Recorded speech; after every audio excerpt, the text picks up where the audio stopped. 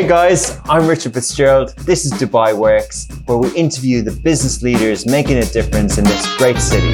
That business with scale mobility was very interesting to me. I like building something that has legacy.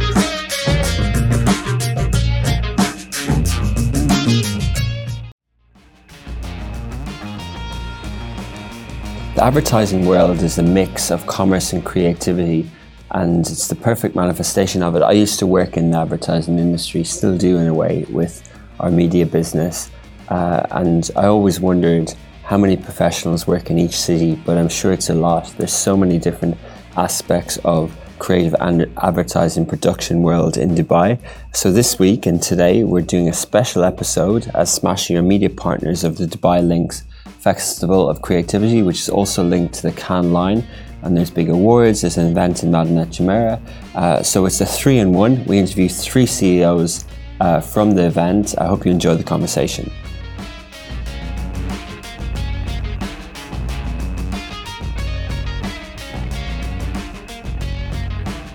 Welcome back to another episode of Dubai Works Business Podcast. This week we're at a special at Dubai Lynx, and we're with the CEO of the Lions, which is Simon Cook. Welcome to the show. Thanks very much for having me. Thanks for being here. Yeah, and it's great to be here. There's lots of bubbly atmosphere around the Festival of Creativity. We'd expect nothing less. So can you tell us a little bit more about Lions and Cannes Lion in particular? Of course, yeah. Well, I guess it all starts with Cannes Lions, which is the International Festival of Creativity. And that's been running for 70 years this year. It's actually our 70th edition in 2023. And that's important for the industry because it offers a space for the entire global industry to come together to celebrate the very best creative work in the world, but also to network, to do business, and also to build their own businesses as well off the back of it. And so the way that links to here is obviously that's good on a global level, but on a regional level, it's so important that we do something in a nuanced, in a very specific way here for this very special region. And so Dubai Lynx, as it is for this region, what does that mean to you as a group? Oh, it's incredibly important. It gives us an opportunity here to meet with the local community. Most importantly, at the heart of this festival you see here today is an awards or a benchmark. And that allows us to hold up the very best creative in the region, which is obviously good for the agencies, the brands, and really showcases what the region has to offer. And of course, there's many award winners at here that go on to win in Cannes each year, and there's a lot of history of creativity in the region. How do you think that merits with the rest of the world? Is it unique? Does it match up to the talent elsewhere? Absolutely. Lynx is great because it's a bit of a first look at what's coming through on the region, and then quite often that translates to the global stage at Cannes Lions as well. But it's been fantastic this week to see the new work coming through, and looking forward to the awards later this week to see that entire showcase. Amazing. Well, thank you for your time. I know you're busy over these couple of days. I really appreciate your time when we're enjoying the festival. Thanks for being here. Thanks a lot. Cheers.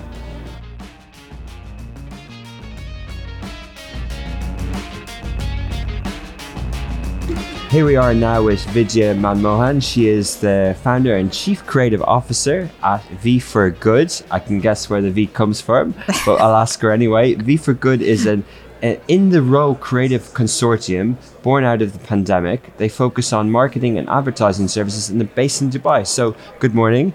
Thank you very much, Richard. And thanks for joining the show, Vidya. So tell us a little bit about V for Good. Like you guessed, the V came from my name.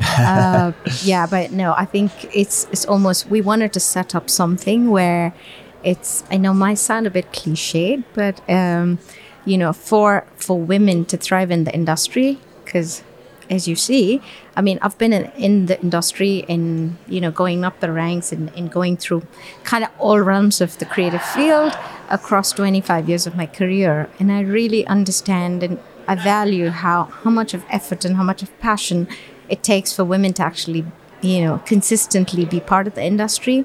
And you often see that, in universities, that all these girls in advertising schools and in marketing degrees, and you just don't see them after that, or they are in the preliminary roles and then you see them fade out. And I think life kind of takes them washes them away. And I found that it is really, really important to have all sides of the, if you say the audience actually being a part of the industry, then, and if we do have to cater to them. So We for Good is set up. So the V actually stands for we as together. So again, it's about supporting talented women across the globe. To work with women and women-owned companies or agencies or suppliers. And this is how we've been thriving, and it's been over 2.5 years.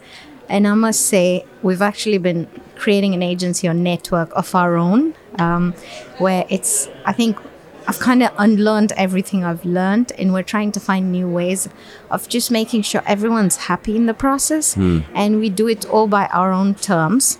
But we've been absolutely agile in the process. And I just heard someone talk about it on the main stage that, agencies really have to learn how to deliver and not take the 3-month, 6-month time. I don't think anyone does that anymore.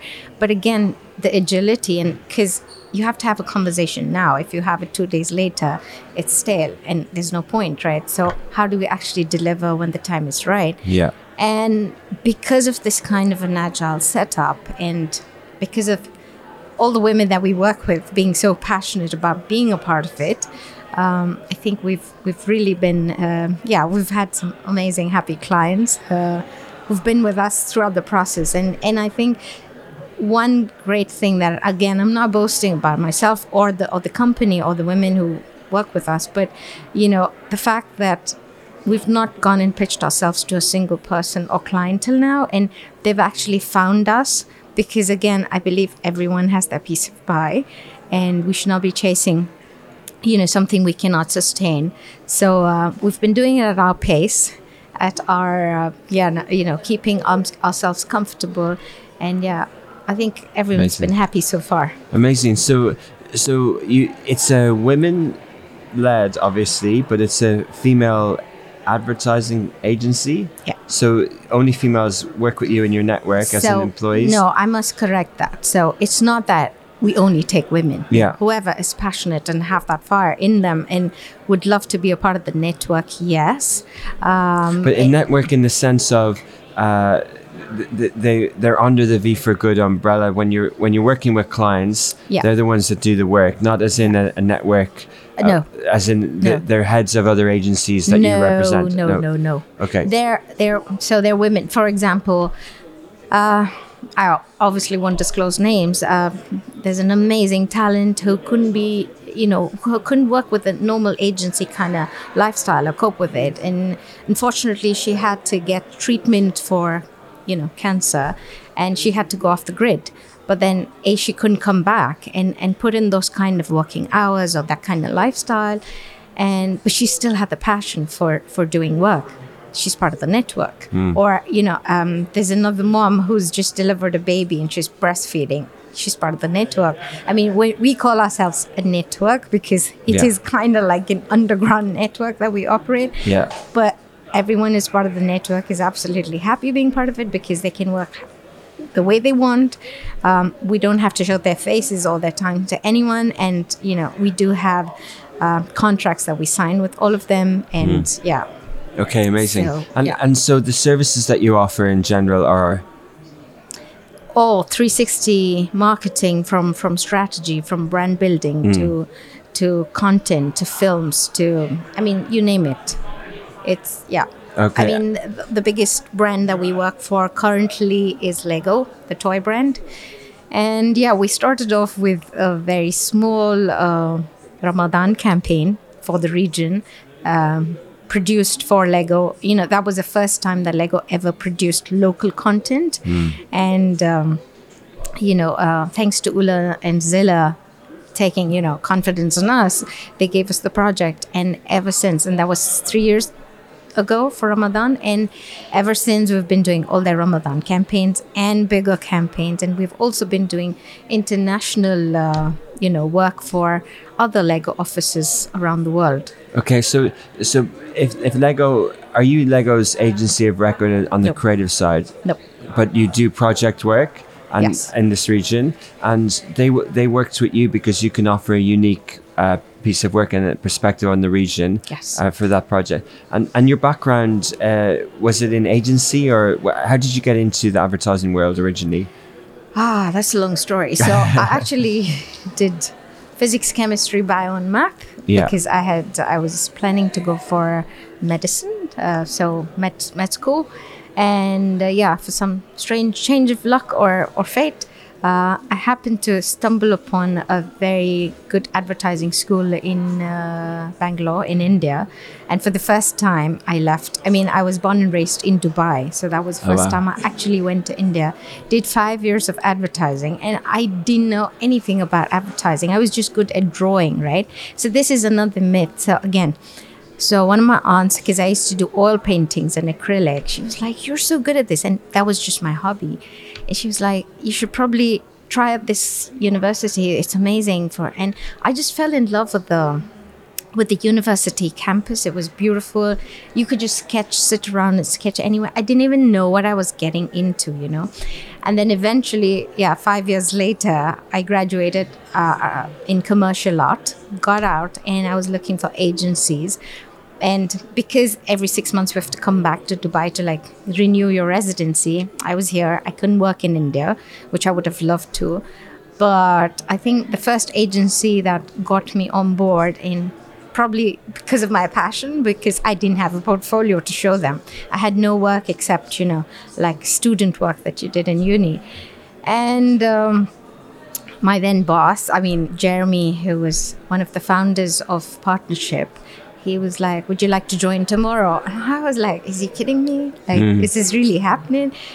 And that was this was the start. And I joined as a visualizer. You know, back in the days, we had all these, you know, you have to really go up the different ways of, you don't just start as a certain thing. So visualizer, I think in my first month, I won an award, which was like Nostradamus of the 21st century or something. Which is, again, I didn't even know what I was worth or what I could do in the industry. And I won that award. And I think from there on, again, I moved from being an art director, like eight years in. And then one of the other partners, John Money, he took me on the side and said, "Vidya, you're so good with ideas. You're like churn out ideas. I think you should try your hand at copywriting." And I think that was a great switch for me. And I'm super eternally grateful to him for putting me to this side of the creative realm. And I think I really grew from there, you know, from going from being a copywriter to being senior copywriter, and then assistant art director and CD and so on. And I think, again, I was always shy, very, you know, was never vocal about my ideas. I would always try to find someone else to convey my idea, because again, it was a man's world, right? And it can be really, really intimidating. But I think it was my passion for the work that I do that actually got me through. And then I didn't think of where I am and what I'm doing, and it was all about, what does the work take? Let's pitch it, whether it's working late at night, whether it's working over weekends, whether it's not seeing my family for days together.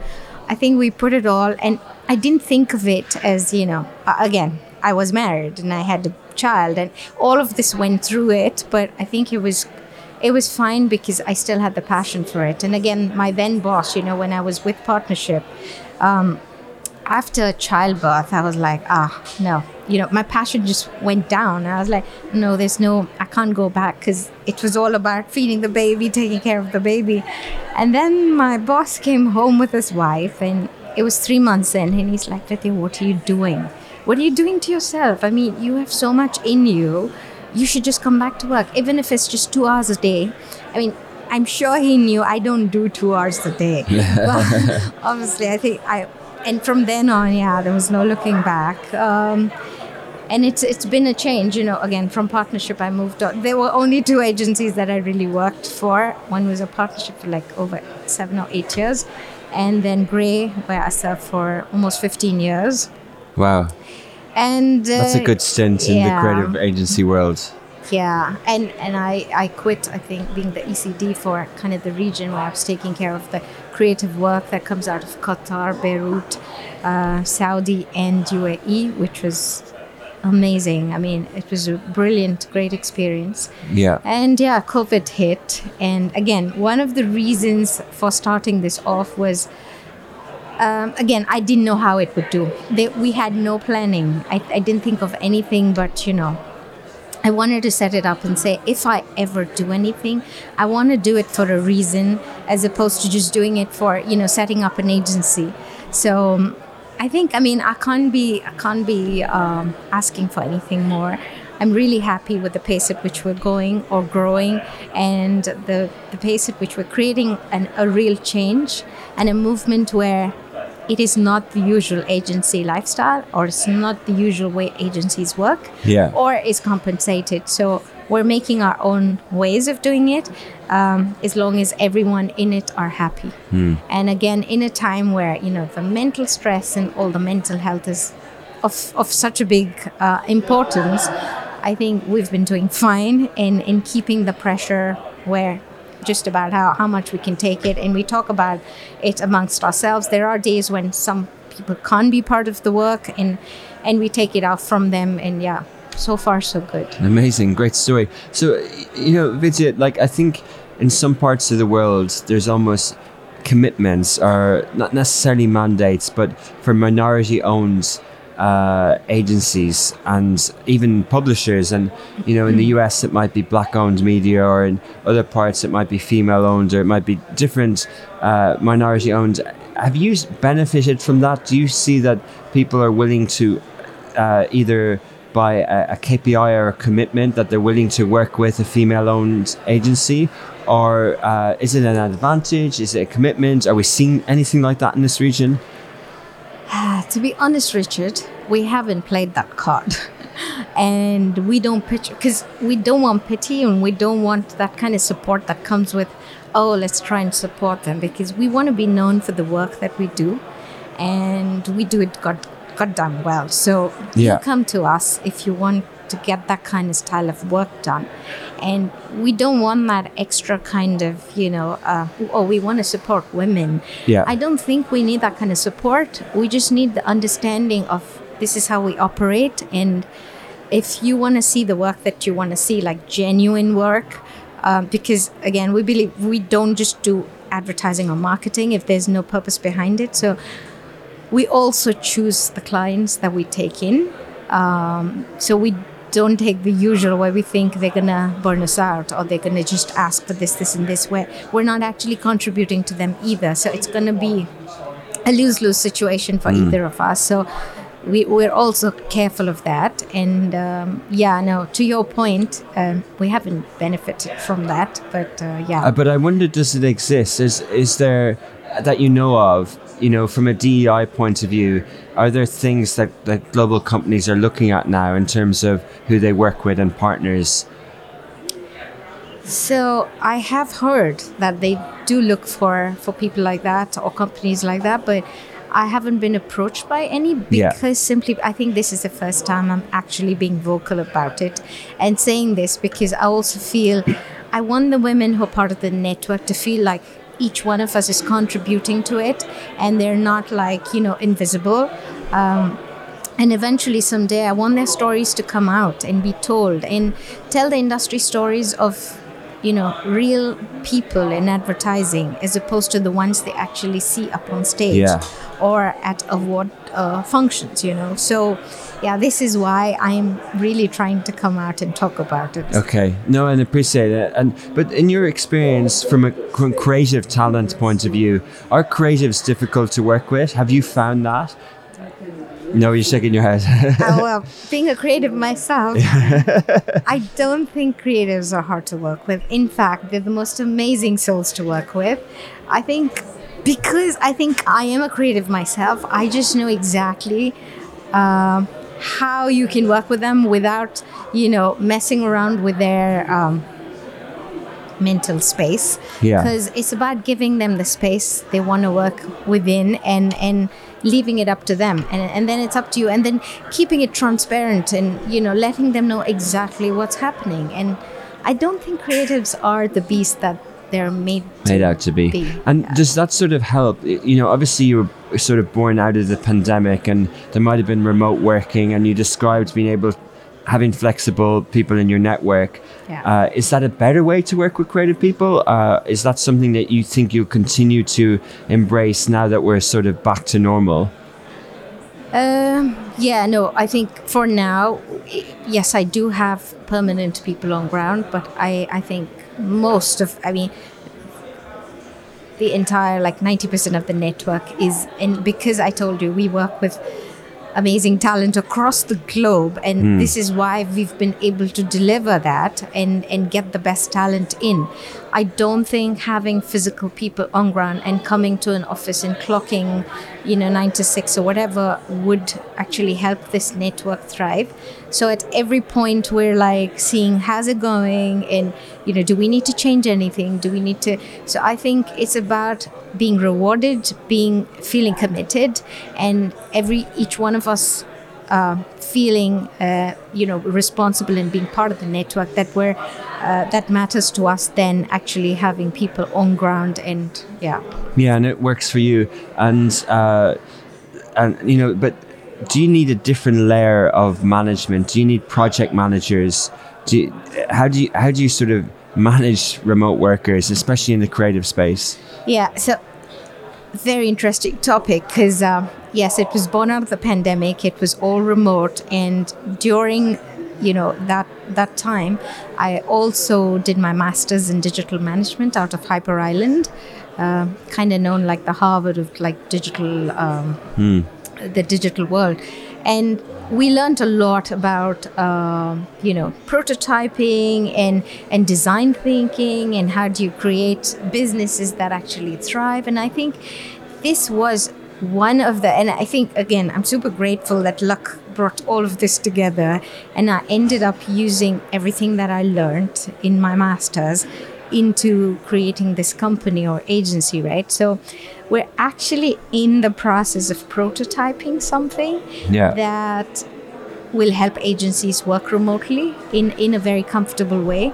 Having said that, we do have brand managers and people taking care of accounts, but it's not the kind of agency type, because everyone takes care of their own, we literally have creatives running the show through and through. Let's put it that way. Yeah, that's brilliant. So that's interesting. It's interesting to see how that will unfold. And I think we almost need examples like your company to see how this can work, because people are always trying to figure it out. I want to ask you a little bit about the region, because you have a lot of experience in working in different markets. What is it like being a creative across the Gulf and the wider MENA region? What are the things that you need to consider, and how much do you need to understand behavior types and cultures, etc. in the work? Again, I think I'll have to talk for hours, because the region, as much as we call it the region, right? And also working for the region is a challenge in itself, because Dubai, UAE, and every emirate within the UAE is so different. The culture is so different. The ask is very different. And so is Qatar, and so is Saudi Arabia, and so is Beirut, with all the challenges that's going on. So I think the thing that we do usually wrong is put everything under the MENA region, and we also toss in North Africa into it. And this is where the challenge arises. So I think understanding the culture and nuances of every region, and when a brief comes in, and working with clients to actually tap into that. I don't think we can deliver one campaign across the region and make it work successfully across every single country, unless it's tweaked and catered to individually for every country. And again, that requires a lot of tools, a lot of understanding, a lot of agility to work with teams in each of those regions. So this is what allows us the flexibility. So, we rolled out a campaign for Lego, which went across 3 major markets like Malaysia and Mexico and Africa and the Middle East, like very diverse. Yeah. But what helped us was, working with teams on ground in those regions and then feeding us live while we worked to make these campaigns possible in real time. And everything was rolled out in like 4 months, between 4 to 6 months, and it's massive. It's a massive product campaign. So I think this is only possible if you have links in all of these markets and you work in real time to make this happen. Yeah, you need that network. You can't set up offices everywhere around the world. Yeah. Makes sense. Interesting. If we were having this conversation 10 years ago, Vidya, I would be asking you about math men and mad men, but now the trend seems to be asked about AI. So how do you see creative work with technology and the evolution of technology and trends? Yeah. This is something I would be talking about later today, but I think, and we have a big problem with talent retention, right? In big agencies. Not with us. So the thing is, before, when you look into talent, it's usually how good are you with your writing skills, or we look at their portfolio, or we look at the art direction. But with OpenAI coming in, you don't need the skill that a writer used to have then, or you don't need the art direction skills that the art directors used to have then. You need people to polish them or whatever else, or to improvise on them. But I think the skills that we need problem solvers. We need people who can understand and absorb and really adapt to how they can, come up with solutions. We need design thinkers. We need people who can prototype an idea. And so when you present it to the client, you actually know exactly what can go wrong at every single stage. So these are the kind of breed of creatives that we need for the coming years, or I think even for now, to make that change. So maybe we're looking in the wrong places. Yeah. And we're kind of creating the same profile and looking for them in the same way. Maybe we need to change the way we look for these people. But you still think that the creative work will come through, and there still is a need for that service industry around creativity? Absolutely. Creativity will never die. I think it's going to move from just being stuck with advertising agencies, with these creatives being a part and center, a core of every other business or offering, because we need these creative thinkers. We need these, out of the box thinkers or problem solvers in every single industry. And there is a dearth for that. So we need to get out there and make that change. Yeah. Obviously, media consumption continues to evolve and change. How do you think the role of the sort of the cliched big idea plays now in marketing and branding across changing consumption habits? So I am still a believer of having a big idea or a core idea behind anything, because if there is no problem that you're solving, I don't think you should be doing any work. Yeah. Because sometimes you see just fluff coming out and that's the brand, and you slap you think smart tagline to it and you think it's going to make the brand. I think people are way smarter. Really, can anyone talk us through something like that? People are looking for something they can own and be a part of, right? And they want their life to be shaped by the products they use or how they use it. So we have to be smarter than using media in a way where you're just pushing it out to people, where it's senseless. So you'll have media reaching people, but are people actually consuming it is the question. So it shouldn't be that, it's reached 100 million or whatever, making those tall numbers make sense for you. It should be how many of these people have changed or converted or changed behavior. And that's what we should be learning about. Okay. Coming to, it's still the start of the year, 2023. People are still sort of figuring out what does this decade have in store. It started off with the pandemic. What's your sort of outlook in terms of, the world that we're living in today? Is it an optimistic one? Are you positive about the future? So, Richard, I'm a diehard optimist. I think, and also because, I have a daughter. I want a better world for her. Yeah. I think I honestly feel you can't live being a pessimist, because you're like just gonna carve out a real sad world for you. I wake up every day wanting to do something new and to make a difference. I mean, whatever it is. And I think as good creatives, we always love to have a problem or an issue where you can solve and try and get the world out of it. So I think whether it's a pandemic, whether it's AI, whether it's everything like, kind of you feeling strangled, I think we'd love to come out of it with like brilliant solutions where, you can always have solutions to whatever. So I think none of these will be a challenge. I am super, super positive about the world. And I think we all have a lot to look forward to. It might not be the old ways of how we lived, but let's embrace it and let's make it happen. Amazing. Brilliant note to finish on. Vidya, thanks very much for your time today, and we'll follow you for good future. Thank you so much. Thank you.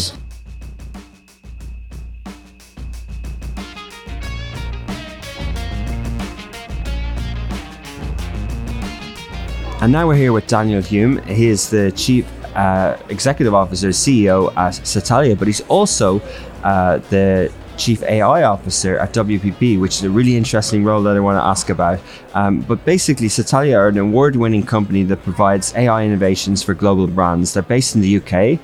Welcome to Dubai, Daniel. Thank you very much. To Dubai Lynx. Tell us a little bit more about Satalia.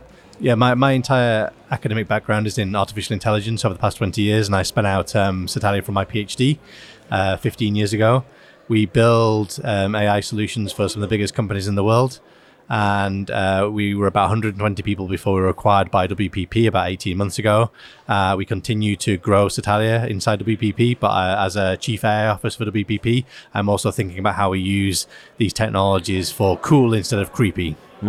That's fascinating. So first of all, to build something out of a PhD, was that something you had in mind? And if you were studying AI 15, 20 years ago and more, that's quite forward thinking. Yeah, my PhD actually originally was to model the brain of a bumblebee. Bumblebees have 1 million brain cells. Their brains can fit on the end of a needle. And bumblebees can do amazing things. They navigate 3D worlds. They talk to each other. They solve problems. They don't handle windows very well, but ultimately they're very smart creatures. And the question was, can you model a brain in a machine?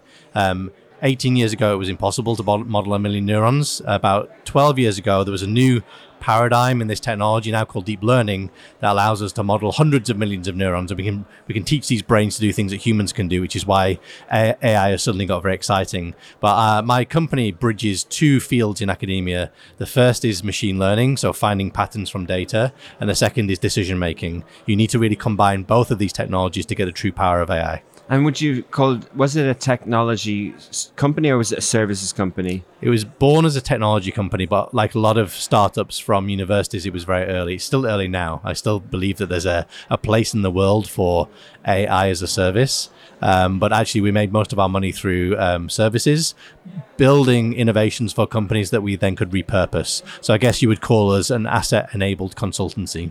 Okay, interesting. And 120 people is a lot in this space because, for most people, AI is only really coming of age now and, recently. But so what were those people doing for the last decade or so? Yeah, we were using algorithms to make the operations of organizations more efficient. So, for example, Tesco is one of the biggest retailers in the UK. We built all of their infrastructure to do last mile delivery. Now that sounds relatively boring, but actually the algorithms required to optimize vehicles, to allocate, to predict how long it's going to take to deliver to people's houses, etc., are phenomenally complicated. And if you can save Tesco a few seconds on each delivery, it translates to tens of millions of pounds. Another example is PwC, the big audit firm, is a client of ours. They have 5,000 auditors they need to allocate to work in the UK. You need to use machine learning to understand people's skills, their preferences. You need to use machine learning to understand the demand. And then you need to use algorithms to allocate people to that demand. And maybe just give you some maths. If I've got 5 people to allocate to 5 projects, there are 120 possible ways to allocate 5 people to 5 projects. 5 times 4 times 3 times 2 times 1. If I've got 15 people to allocate to 15 projects, I now have 1 trillion ways. If I've got 60 people to allocate to 60 projects, there are now more ways than there are atoms in the universe. These problems get ugly very, very quickly. Human beings tend to solve them. actually you need to build algorithms to solve them incredibly efficiently.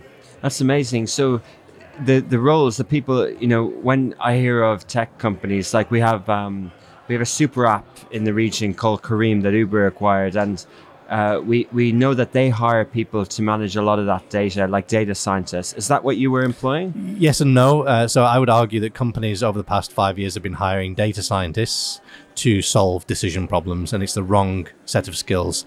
So decision problems are some allocation of resource, like I've just mentioned, routing vehicles, allocating people to jobs, figuring out what channels to put your marketing money down. These are decision problems, and actually it's a completely different set of skills to machine learning, to data science.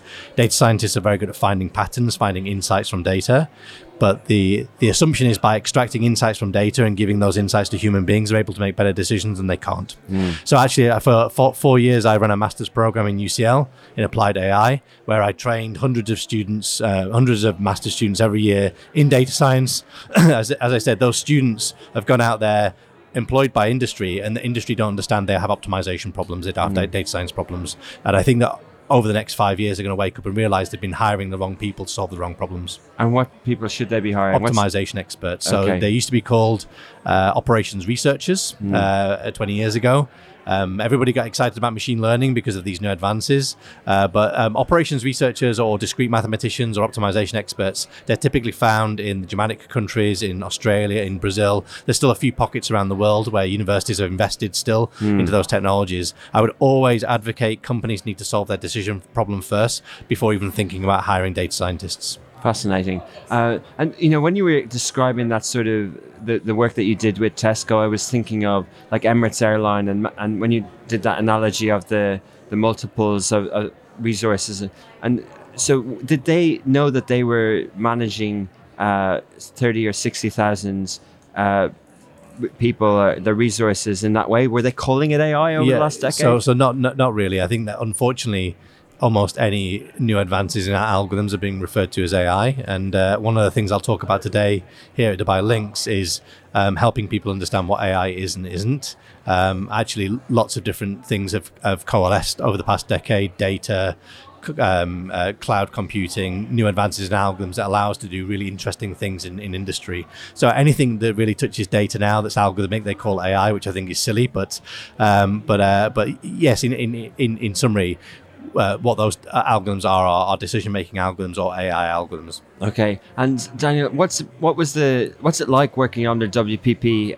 Well, first of all, what was the acquisition like, and was that something that you thought Satalia might end up in? I actually wasn't in the market to be acquired.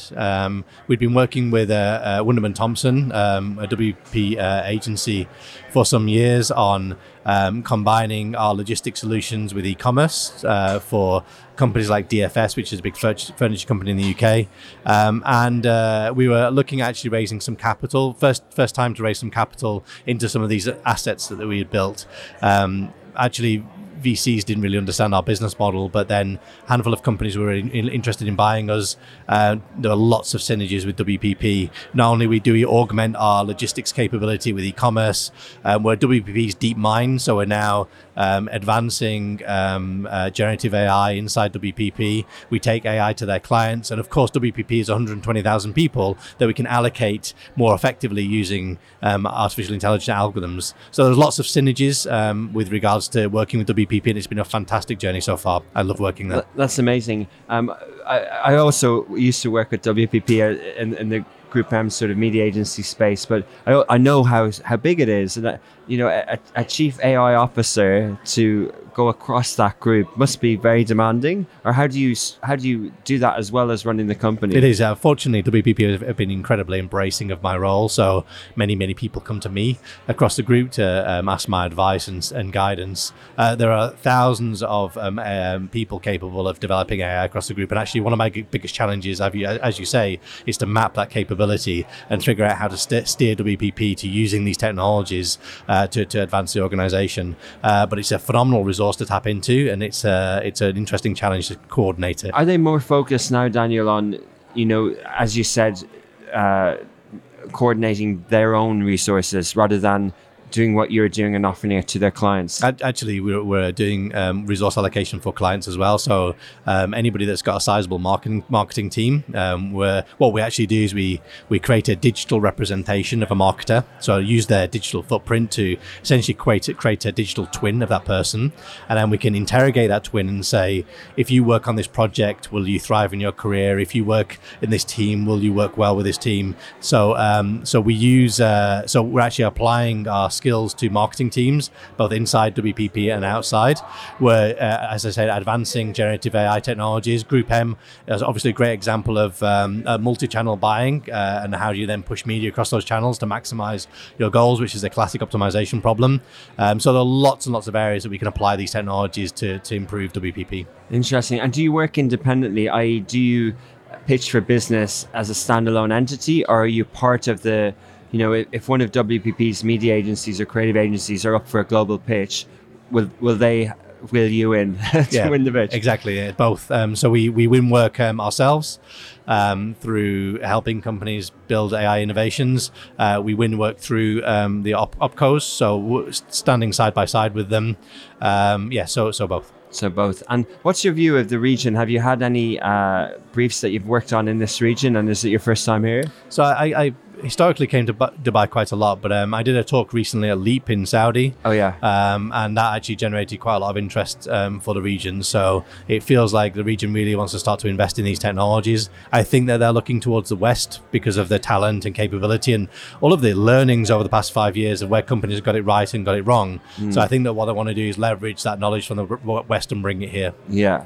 I was listening to a podcast with an American author who wrote a book in the early 90s, and he's credited with coining the term the metaverse. And when he in the podcast, he mentioned the date that Mark Zuckerberg changed the name of his company, and he said for the following year, all he's been doing is interviews, right? So he said, so before he writes his next book, he's just been so in demand, right? And it feels like there's a bit of that in AI at the moment. Do you have a lot of requests? Because it's a hot topic.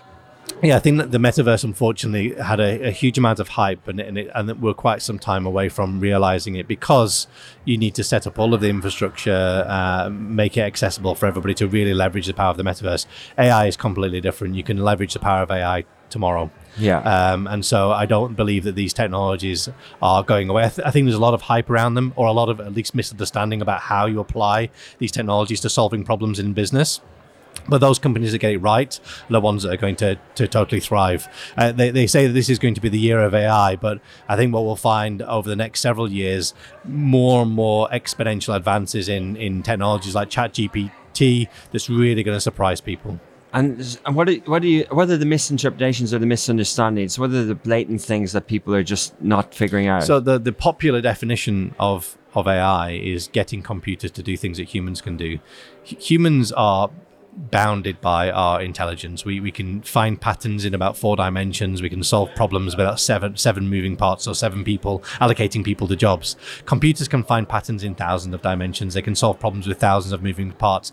Benchmarking machines against humans is a very silly thing to do. The reason why we've got excited about this is because over the past decade, we've managed to get machines to do things that humans can do, recognize objects and images, correspond in natural language. And when we get machines to do things that humans can do, then we assume that that's intelligence, because humans are the most intelligent thing we know in the universe. I would argue humans are not intelligent. We've been building machines that are significantly more intelligent than human beings for 50, 60 years. There's actually a much better definition of AI, which comes from a definition of intelligence. So it's goal-directed adaptive behavior. Goal-directed in the sense you're trying to achieve an objective. You're trying to spend your medium money to maximize yield. You're trying to route your vehicles to maximize deliveries. Behavior is how quickly you can answer that question. And if you choose the wrong algorithm, it will take gazillions of years. If you choose the right algorithm, it'll take milliseconds. So choosing the right algorithm to answer your goal is critically important. But the key word is adaptive. Goal-directed adaptive behavior. What you want to do is build systems that can make decisions, learn from them, and adapt themselves so that next time they make better decisions. And again, if I was being brutally honest, you don't really see adaptive systems in production. So even to that definition, nobody's really doing AI. That's why I like to use these 6 categories that I've been developing over the past several years to look at AI, not through definitions, but through the applications that have emerged over the past decade. And what are the categories? The categories are basic task automation. So the task automation is often the AI community turn their nose up to it, but you can use very, very simple algorithms to essentially replace a large amount of tasks that humans that do, whether it be clicking on websites or reading documents. You can use very simple algorithms to replace that human being and actually save a lot of money in an organization. So that's the first category. The second category is generative AI. So you can use tools to augment creativity through text, through video, through images, etc. So creating content very, very quickly, augmenting the creative process. The third category is the humanization of AI. And what I mean by that is replacing the human that's the interface with something that looks and behaves very, very similar to a human being. And actually, by the way, these categories... A robot. Well, yeah, it could be a robot, could be an avatar, but these different categories raise different ethical questions, social questions, safety, governance questions. The fourth category is, I guess, extracting complex insights from data. That's machine learning. That's what everybody's excited about, and I would argue is misinvestment. So we can get AI, machine learning to extract insights about the world, explain how the world works so that we can then make better decisions. It turns out humans don't make better decisions. The fifth category is complex decision making. So going back to this concept of optimization that matured in academia several years ago. And the final category is the augmentation of your physical self with exoskeletons, with robotics, with cybernetics, or your digital self with your digital twin in the metaverse. So those actually are I think the 6 categories of applications of AI, and as I said, each one raised different ethical, social, safety questions. It just shows the depth of it. It's like 6 industries, separate industries. Indeed. You know? Yeah, and I guess at the moment there's a lot of hype around one of them, generative AI, but the Yeah. reality is that those are building blocks. And if you can combine them in the right way, you can really move the needle for organizations. It's fascinating. So going back to the WPP part, because we are at a creative advertising industry, it sounds like even the work that you're doing there is a lot more to do with infrastructure and resource management and things like that, not necessarily the creative part. Yeah, no, sorry, so it's not true. So I guess there were 5 reasons for the acquisition. Yeah. The first reason was to augment our logistics capability, our supply chain capability with Wunderman Thompson, who do e-commerce and websites and all that kind of stuff, digital transformation.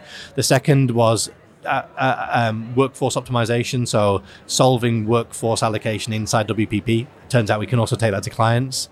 The third category was building new technologies and tools to enable WPP to operate more effectively using generative AI, using optimization algorithms. So the fourth category is taking AI to clients, so working with the opcos and augmenting what AKQA build apps for clients, and we can then introduce and interject AI into those apps. And the fifth category really is, as Chief AI Officer, I've got to think about the position and policies that hold WPP accountable to using these technologies, but can also hold our partners and clients and even brands accountable to making sure that we're using these technologies for good. Fascinating. And on that last category, where are they? Is it part of their governance already? Is it part of the, in WPP, all those 120,000 employees have to do an annual governance, and I forget what it's called, but it's, but is AI and the things that, the questions it poses around ethics, around decision making, around ownership and many things, is that part of, have they figured out? It's extremely difficult to do with 120,000 people, as you can imagine, but the reason why I joined WPP is the aspiration, the intent of the leadership across WPP is to use these technologies for good. Of course, these technologies can understand people's behaviors, understand their biases, etc. And in some respects, marketing can exploit those behaviors and biases. But what I've seen and been exposed to across WPP is they think very, very carefully about using these technologies. They think very, very ethically, and actually what they should be doing is taking those frameworks and thinking and amplifying and making sure that the rest of the world adhere to them. Used well, do you think AI could be a catalyst to sort of, entities like WPP re-emerging in terms of, bluntly, like market capital and the value of what an organization that size can be? Is AI the most exciting thing that's come about for them? Well, I think that it will absolutely augment the creative process. It's going to accelerate the production, the activation of content. It's going to aid creatives to come up with new ideas in ways that we've never been able to do before. If you look at the recent earnings report from Mark Reed, it's quoted in the media that AI is absolutely fundamental to the future of WPP. But has he actually been able to allocate? Has he been able to say that it's contributing already to revenues? Well, I can say we are because Satalia has been building and contributing to those revenues, and wow. I guess very hats off to the leadership. We were acquired 18 months ago, and you can imagine that process was started several years before. So they've been thinking about this for a very long time. A long time, amazing. Do you think you would have got a better price if you sold today? Maybe. It was a very, very healthy acquisition. It was a very fair acquisition.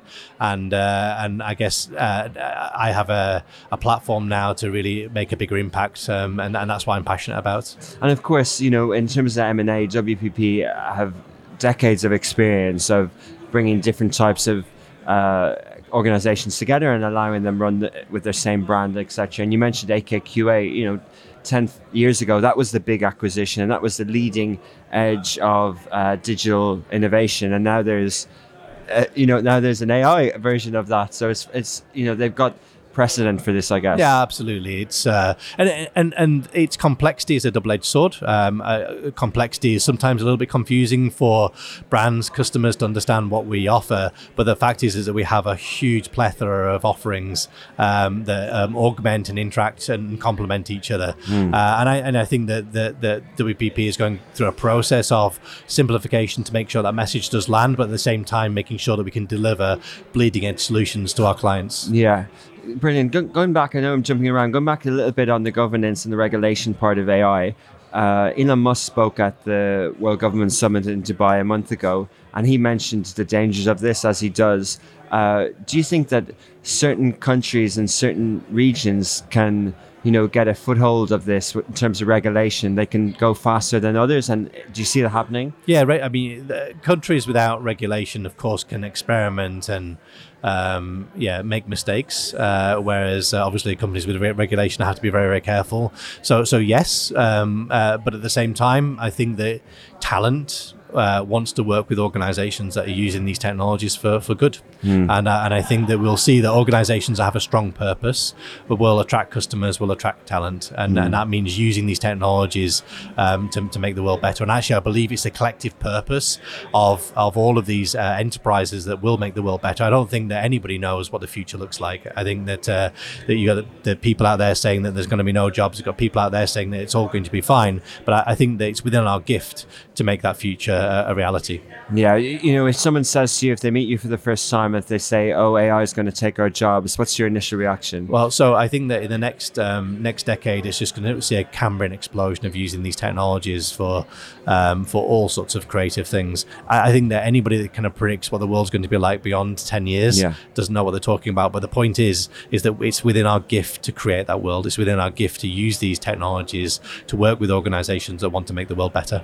Fascinating. Could ask lots of questions on this, but I'm just conscious of the Dubai Works Business Podcast listeners are generally people who've set up a business in Dubai, and a lot of them will be entrepreneurs. They'll be so busy with their day-to-day business, they'll have heard of ChatGPT in the news, but they probably won't have done anything about it. What would your advice be to them in the year ahead? Do they allocate budget to it? Do they go do a course? Do they experiment? Do they do a stunt PR? Like, what should they do? Yeah, I think play with it. And a bit like the metaverse, I think that it would be unwise for any organization to go all in. But the metaverse will come. And AI is, in some respects, almost here. So I think that the understanding it and how it's going to impact your business, how it's going to impact the world, preparing you for that future is very important. So experiment with it in terms of you allocate some time and resources, the opportunity costs associated with that, but that's what they should do. Otherwise, they're going to get wiped out. I think so. I think it depends on the size of the startup. I advise a lot of startups, and I think depend on the nature of your business, you sometimes just need to be razor focused and don't let this other stuff distract you.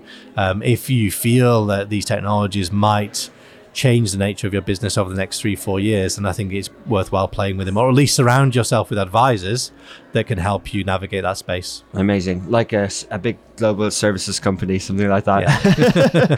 And are you going to be spending time with some of their network agencies in the UAE when you're here? Yes, absolutely. Yeah. We're looking to grow our both our talent base and also our client base out here. So if anybody wants to reach out, connect with me. Amazing. Brilliant listening to you. It's been really topical. We haven't had an AI expert on this year, so I'm glad we spoke to you. Super. Thanks. Thanks, Daniel.